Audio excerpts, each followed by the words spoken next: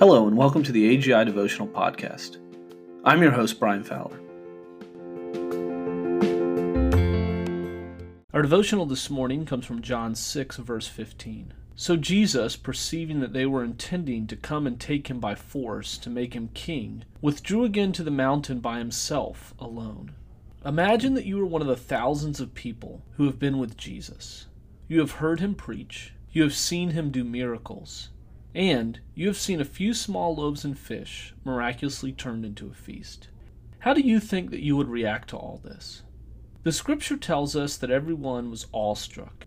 They were so moved by Jesus that they were intending to come and to take him by force to make him king.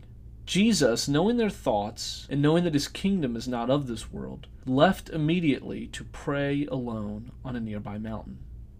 He did not want to be exalted by this crowd, but instead sought the humble life of following God. John 6 displays for us the humility of Jesus. We might think of ourselves as good and humble people, but we only make these comparisons based on our own standards. We might say I'm the most generous person in my church, or I'm the kindest person in my department, or I am always looking out for the needs of others. These things may be true, but these things offer us no hope before a perfect God.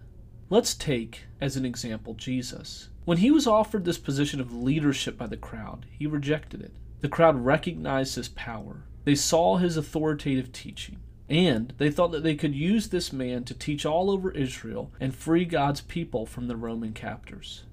Jesus, however, did not see things in this way. He did not come to do his will, but the will of the one who sent him. That is, Jesus came only to do the will of God the Father. This will did not involve a crown of jewels and a throne to sit on, but a crown of thorns and a cross. In Jesus' humility, he rejected the glamour of leadership and prestige to serve God's intended will. And what was that will? That Jesus should die in order that we might have life. We can find hope today in Jesus, who in his humility gave his life for us, so that by faith we could live forever with God.